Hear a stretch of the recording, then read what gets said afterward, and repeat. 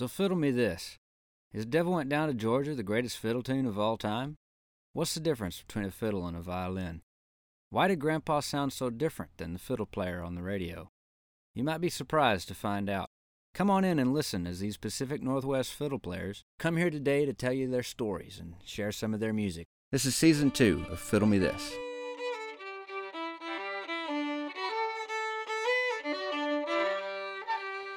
Headed back to Boston, gotta catch that gal before she leaves. Leaving on that train headed out of town. Ladies and gentlemen, welcome to Fiddle Me This. My name's JT. In the guest studio with us today. He flew in on his wings all the way from Spokane, Washington. He's been here on this earth a lot longer than I have. He's been winning the accompanist division since he could barely hold on to the guitar bigger than him. He's saved people out of drowning cars. He's a lawyer. He's sitting right across from me, and he's going to play some fiddle for you. This is Aaron Lowe. So how's this work? Well, we're just going to get comfortable and play some tunes and talk. Kind of like we did a minute ago, except with instruments.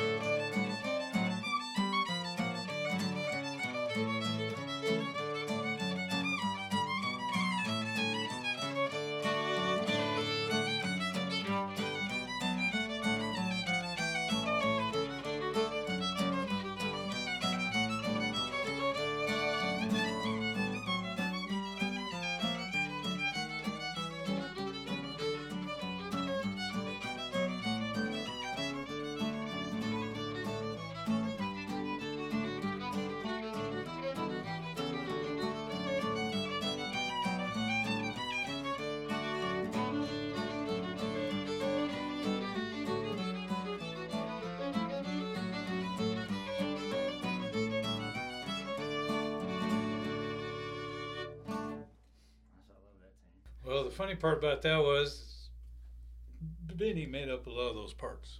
Uh-huh. And I was sitting next to him when he made this part up that...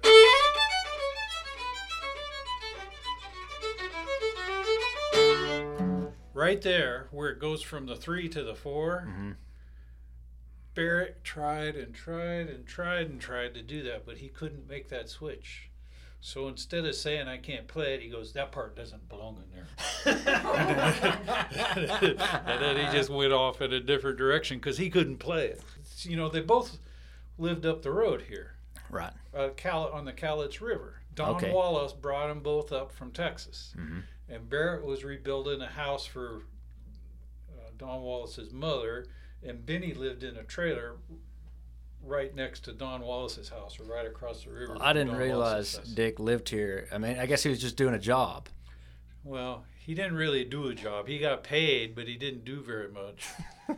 And it was just a way for Wallace to bring that music up here, but that changed the whole music scene for the whole Pacific Northwest, those two acts, because with those two guys here, the kids and everybody else just flocked to those guys to try to learn how to play, and that changed the whole music scene for the whole Pacific Northwest, those two guys. Why did all the kids want to go learn from those two old guys? At the time that they showed up, you know, the most of the fiddle players around here were playing hoedowns with two parts, you know, an A part and a B part, and the same with the waltz, an A part and a B part. They never changed them. So then all of a sudden, you know, Dick Barrett showed up first, and he got second to Lloyd Wanzer, which I thought was pretty amazing, but Dick wasn't satisfied with that. And then he went back and told everybody in Texas, and then Herman Johnson showed up, and he had a different bow stroke entirely too, but he played really smooth, and he never lost. He played really clean, really straight, just right in the middle of the road, just bam. So that changed the whole arena when they had these guys. One guy had a better bow stroke, and the other guy made up all these different parts that people think are part of the song today, but they weren't necessarily part of the song back 40, Yeah. 50 years ago until Benny made that stuff up. I'll show you a different style of what we're talking about here. Like, if you go back and listen to the first recording that I could find for I Don't Love Nobody, in 1924, Riley Puckett and his Skillet Lickers played it on their record and sang it. It Yeah. has all the words. But it was really strange how they played it. Like, the fiddle break on it was like this.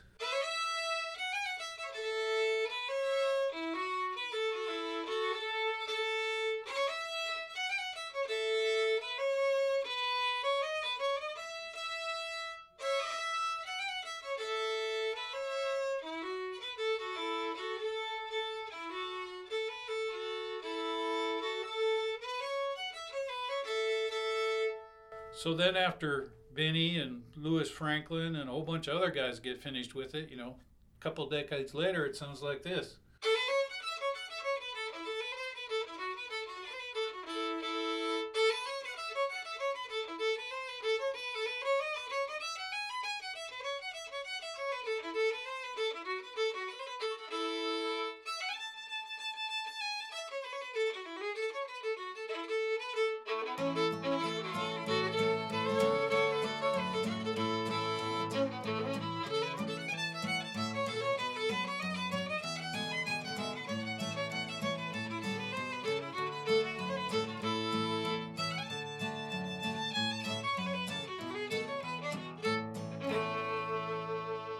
Same chords, but it sounds totally different. So that's what Benny would do, would figure out those different parts. But that's what I like doing now. It's just like with Whistling Rufus or Red Wing or something. I like sitting down and figuring out all those different parts, because that's the one difference that was from the 60s till now. Back then, everybody tried to make that song their own. So they made it those changes so you knew more or less who was playing depending on the different They put their voice to it. Yeah. Yeah. And they don't do that now, and I understand why they made those changes, is because back in the day when Tony Ludiker and Jay Dean, they were some of the first ones that tried to make a living out of this, and they had to standardize those songs so they could teach them to all their students. So that's what they did. But then, as a consequence, everybody plays Nobody it the same. dug any deeper. Yeah, nobody dug any deeper and said, okay, how do we make this our own? We were talking about that whole idea of all this American fiddle tradition, and some people want to pigeonhole themselves. Some people like playing for square dances or for any type of dance. Some fiddle players don't like playing for dances or for other people. They play for themselves. Right. And so they kind of fit into this category of, they're much more happy sitting on their back porch figuring out fiddle tunes because it's a mental and it makes them feel good when they play, and it's a different thing for them. Well, there was a guy like that in the 60s that showed up just like you talked about. He was back in some hollow back there in Kentucky or someplace, or Missouri. His family each had a different job, but his job was to play the fiddle. And he would sit on the porch and play the fiddle. But he'd never been 20 miles from his house, and they gathered him up and brought him to Weezer. So he was socially inept, but he could play the fiddle. His name was Cyril Stinnett. He played really clean, and he won. But, you couldn't carry on a conversation with him because he'd never been anywhere. Yeah. You've seen a lot of guys come through. I have play seen at all Weezer. those guys. Well, you told me you was a certain age then. What was you back then? About 7 years old, first time you won the Compass Division? Yeah. I was, about that old, and then, I won it up till... I actually was playing with these guys, and we played for a week at the Indiana State Fair, and we opened for Johnny Cash. And so I got to hang around him in the green rooms and whatever for a week. Yeah. And I saw him, and he was just miserable. He had already had his highs, already had his variety show on TV. So he's kind of sliding down the other side, and he was just, he was so tired of singing Ring of Fire that he never wanted to do it again. And I looked at him and went, I can't hope to get as far as he did, but I don't want to be miserable once I get there. So I got to figure out something else to do, and I'm going to try to do music as a side deal and make a living some other way other than music. So a couple, months later after doing that, I'm back at college at Washington State University, where I finished my undergraduate and graduate degree and go to law school, and that's what I did as a profession, and just kind of, played around with music. Because you didn't want to play Devil Went Down to Georgia the rest of your life. I didn't want to play the same song over and over and over, and I wanted to be able to change them whenever I wanted to. So, I didn't really play a lot for a long time, and when I started playing again, I started playing them like I did before. So I kind of took my own medicine. I said, if I'm going to do this thing, I'm going to do it for me and how I want to play it. That's the reason I get my greatest joy now of taking these older songs and making them mine, like Benny would make them his. So sometimes I channel Benny, sometimes I channel Dick or Major or Johnny Gimbel or some, and that's what gives me the joy of playing now, is making those songs mine. Yeah. If that makes any sense. Absolutely. Like, for example, if we do, I might play Red Wing through once, and then you come up and pick me up after playing it once, and we can play it how I would play them in the 60s, and then how I play it now. Okay. Is that fair? Sure.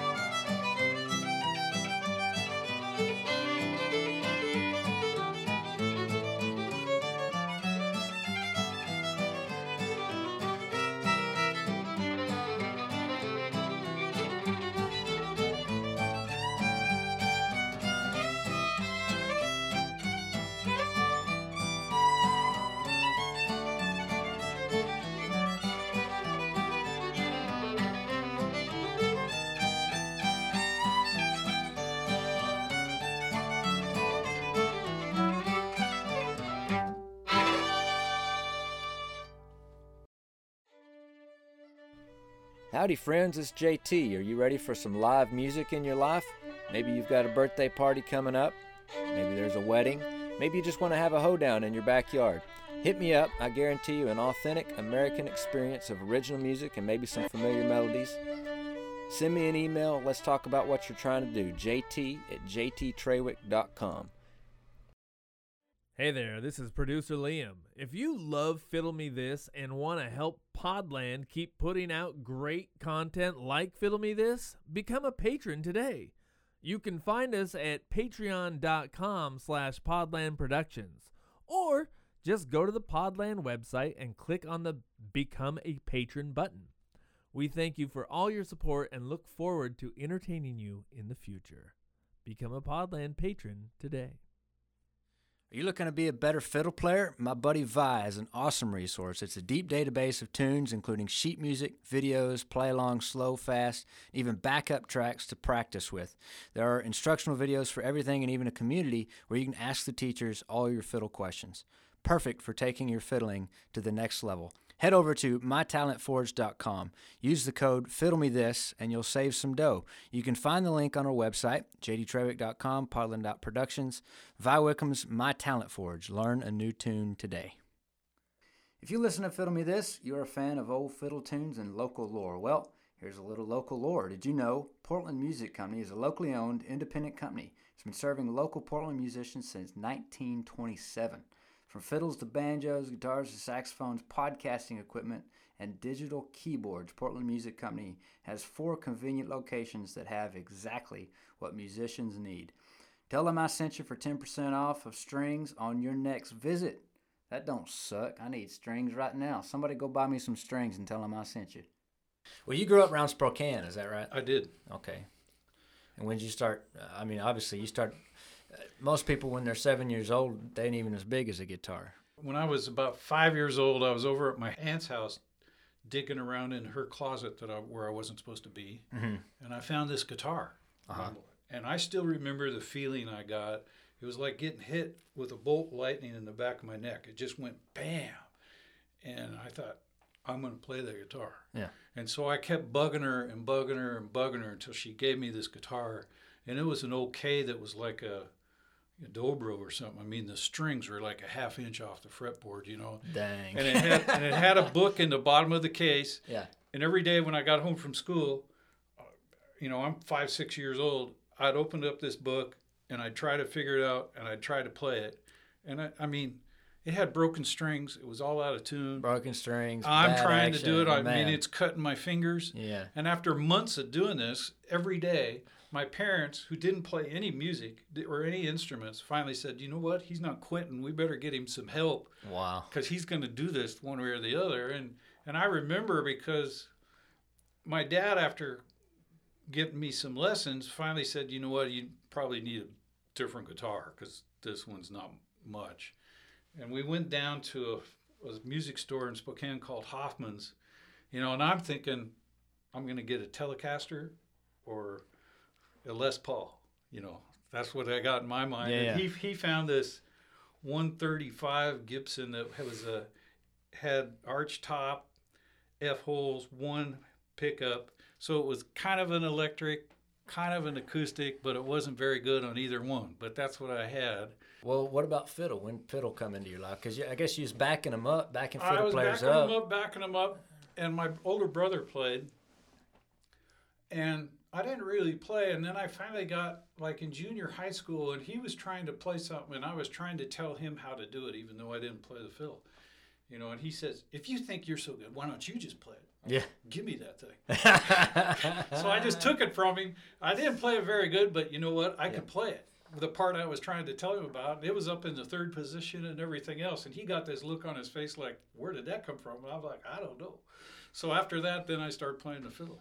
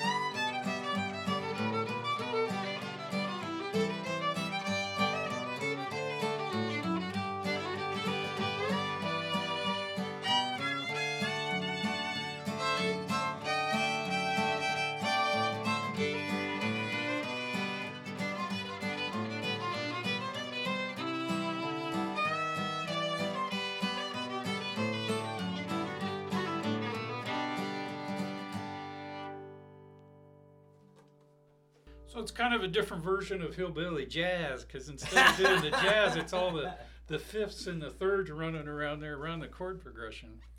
Well, that's, the whole idea of jazz, they say jazz isn't selling anymore, hasn't sold for a long time because it went too far off the deep end. There's no more melody, and it does. Right. You lose the general, people don't care, what music means to the general person ain't what it means to a player. No. Because they know how to play it, which means they know way more about it than any person that doesn't play ever would care to, because it doesn't mean as much to them. Or it just means something But different. even as a listener, you've got to be able to still keep that listener there. So Absolutely. what I try to do is I try to stretch it a little bit, and then I come back to the line. Yeah. And toward the end of the phrase, or the beginning of the phrase, I might hit it again, that melody that's really simple, and then I jump it someplace else. Yeah. Just so I take them someplace else and then bring them back to the line. So they know where they're at in that whole song. Well, you talked about Cyril Stinnett and how he couldn't hardly carry on a conversation, but he would play. And to this day, people still play some of his original music. Yeah, and if you listen to he it... played very melodic and very... Right. He played for the people, even though he was playing for himself. I know, but he didn't have the ability that Benny did. He played straight. I mean, if it was a two-part song, he just played two parts, that was it. Mm-hmm. And he played it over and over. It's kind of like playing for a square dance. You just play for 10 minutes, the same thing over and over. That's what he did. So it was a real revelation when Dick and Benny and Herman Johnson showed up, and they had a whole new repertoire of a rainbow of sounds that nobody had ever heard before. So as a kid going, whoa, what is that, and where did that come from? Yeah. I mean, that's the reason that it just all of a sudden crushed all that old two-part stuff, because, it had 7 or 8 parts. That threw you a curveball, and you say, I'm going to lay back and hit it. Yeah, and you did. Exactly.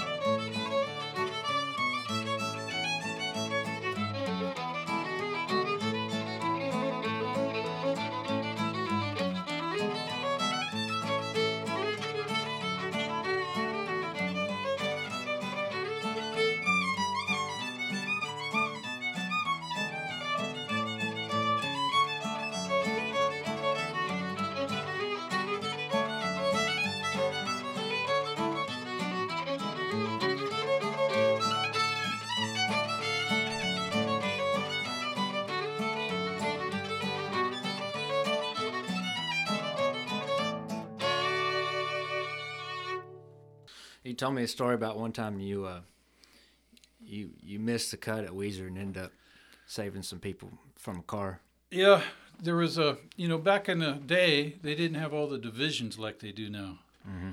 So they just had the open division. They had the juniors. Back then, they had a ladies division. So they would make a cut from like 120 to 150 to 20. Mm-hmm. So that was, a tremendous cut. And I thought I was pretty good because I was getting in the top 5 in the open playing the fiddle. And so I thought it was pretty hot stuff.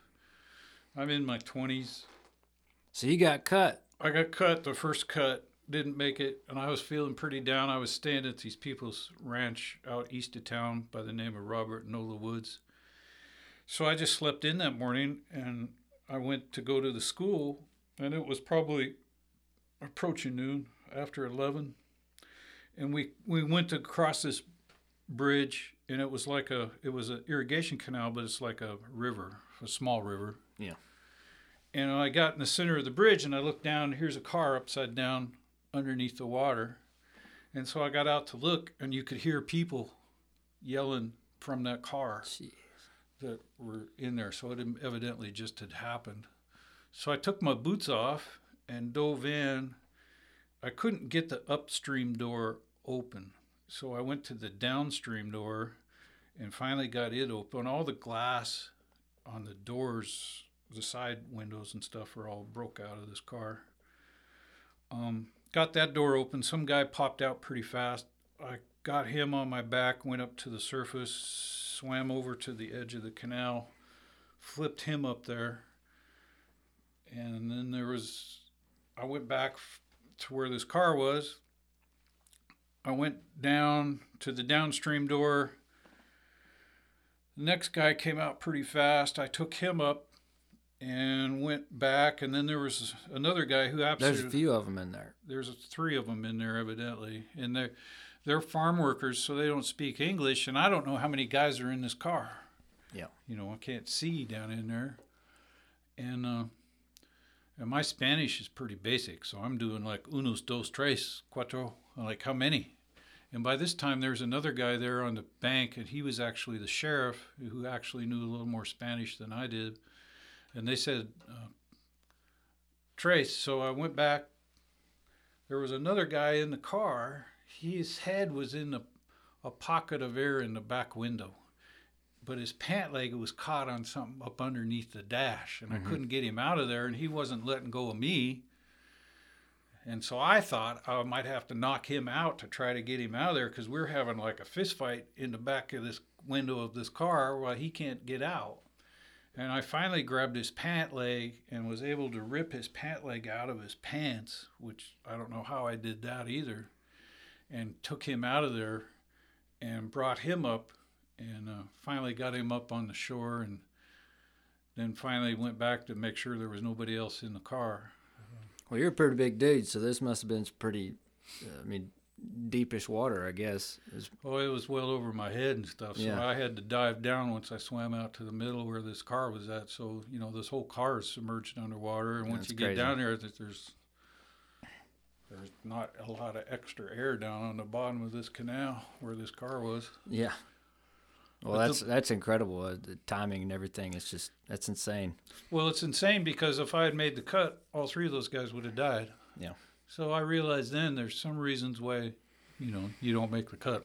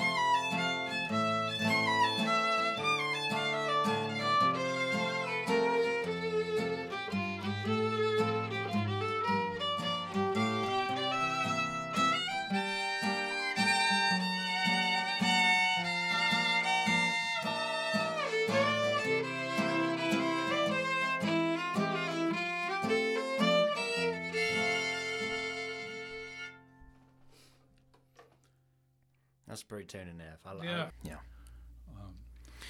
Well, that's a whole interesting thing in the contests and so far as the time limits and all that, Yeah. because you know, in some ways you could argue that, you know, it kind of kills a lot of the fiddling, and some of the kids that they don't get past their quote unquote contest rounds, and that kind of. Well, the majority of people that play that waltz today, and especially the ones that play it in F, they don't even know that they're leaving out a whole part, which is really sad. It is. That's exactly the point. You know, it's. You know, But you got, you know, when a contest gets so big and you got to, you know, that's hard. How do you handle that? You know, the show must go on. well, see, and I'm in trouble down there too, because I'm judging this contest, and about that year they had the National Geographic come, and they're going to do a story in the magazine as well as do a videotape of the contest that they're going to run on PBS at some point in time.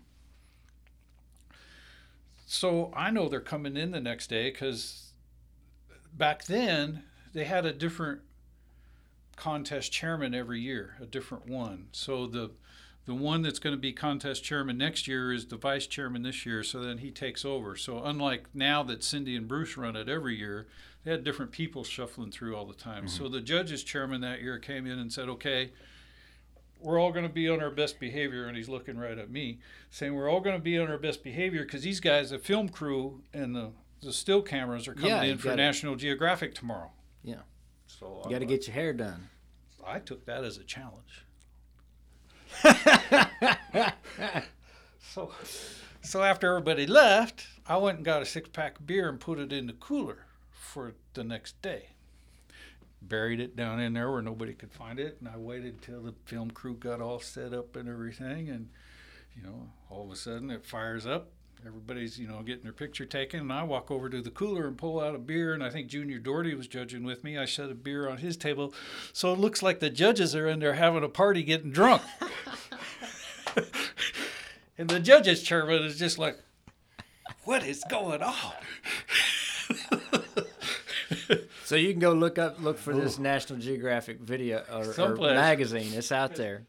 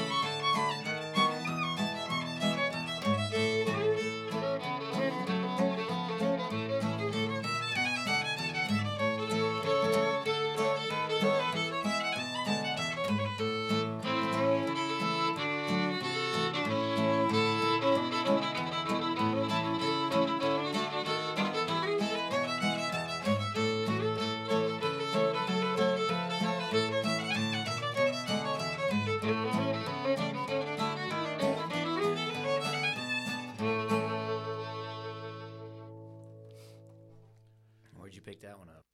Hey, thanks for listening and supporting Fiddle Me This. All your reviews, comments, and feedback are greatly appreciated.